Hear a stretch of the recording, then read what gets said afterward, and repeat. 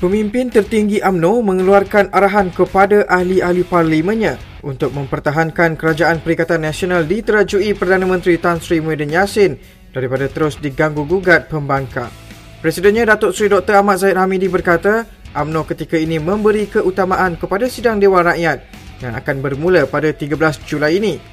Katanya fokus UMNO ketika ini adalah untuk memastikan isu berkaitan kebajikan dan kepentingan rakyat yang semakin tertekan dalam menghadapi bebanan hidup pasca COVID-19.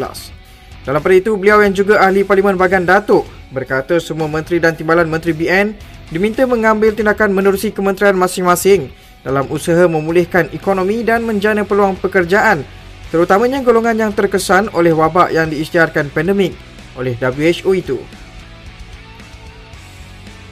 Semua pengurusi UMNO Negeri dan Pesuruhjaya PAS Negeri berkumpul bagi berbincang mengenai pembentukan Jawatankuasa Muafakat Nasional Peringkat Negeri yang diadakan secara tertutup di PWTC Kuala Lumpur kemarin. Memetik sebuah portal tempatan, perbincangan tersebut turut dihadiri Timbalan Presiden UMNO Datuk Seri Muhammad Hassan dan Naib Presiden PAS Datuk Muhammad Amar Nik Abdullah. Bagaimanapun, pertemuan itu dilihat sebagai persiapan gabungan dua parti tersebut dalam menghadapi PRU15 yang dijangkakan akan berlangsung dalam masa terdekat ini. Dalam pada itu, Ketua Pemuda UMNO Ashraf Wajdi Dusuki dalam satu hantaran di Facebooknya berkata, pembentukan jawatankuasa itu dapat memperkukuhkan lagi muafakat nasional. Pengerusi SPR Datuk Azhar Azizan Harun dan bekas Menteri di Jabatan Perdana Menteri Datuk Seri Azalina Uthman Said dicalonkan dalam usul untuk menggantikan Yang di-Pertua Dewan Rakyat dan timbalannya. Menurut laporan portal FMT, Azhar akan menggantikan Tan Sri Muhammad Arif Mat Yusof sebagai Yang di-Pertua Dewan Rakyat, manakala Azalina menggantikan Ngakoming sebagai timbalan Yang di-Pertua Dewan Rakyat. Kata portal itu, kertas pesanan yang menyenaraikan perdebatan dan usul menjelang persidangan Dewan Rakyat pada 13 Julai ini turut merangkumi usul Perdana Menteri Tan Sri Muhyiddin Yassin untuk menyingkirkan Muhammad Arif dan timbalannya itu. Terdahulu, pelantikan Muhammad Arif dan Koming adalah ketika di bawah pemerintahan Pakatan Harapan.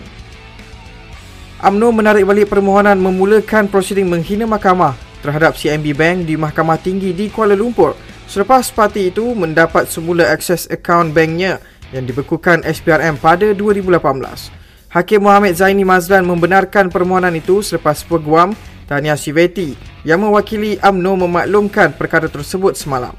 Terdahulu, Peguam CIMB Rabindra Nathan berkata UMNO telah diberi akses ke akaunnya sejak Jumaat lalu. Pengumuman bagi pembukaan semula sempadan Malaysia dan Singapura dijangka akan diumumkan pada awal Ogos depan. Menteri Luar Datuk Seri Syamudin Hussein berkata pengumuman oleh kedua-dua kerajaan itu melibatkan dua perkara, iaitu laluan hijau timbal balik untuk urusan perniagaan penting serta urusan rasmi yang melibatkan kedua-dua negara dan pengaturan ulang-alik berkala.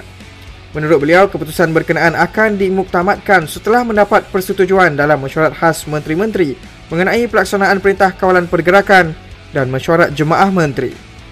Teruskan setia bersama Sinar Harian di portal Facebook, Instagram, Twitter dan YouTube, dan jangan lupa untuk muat turun aplikasi Sinar Harian bagi mengikuti perkembangan semasa dalam serta luar negara.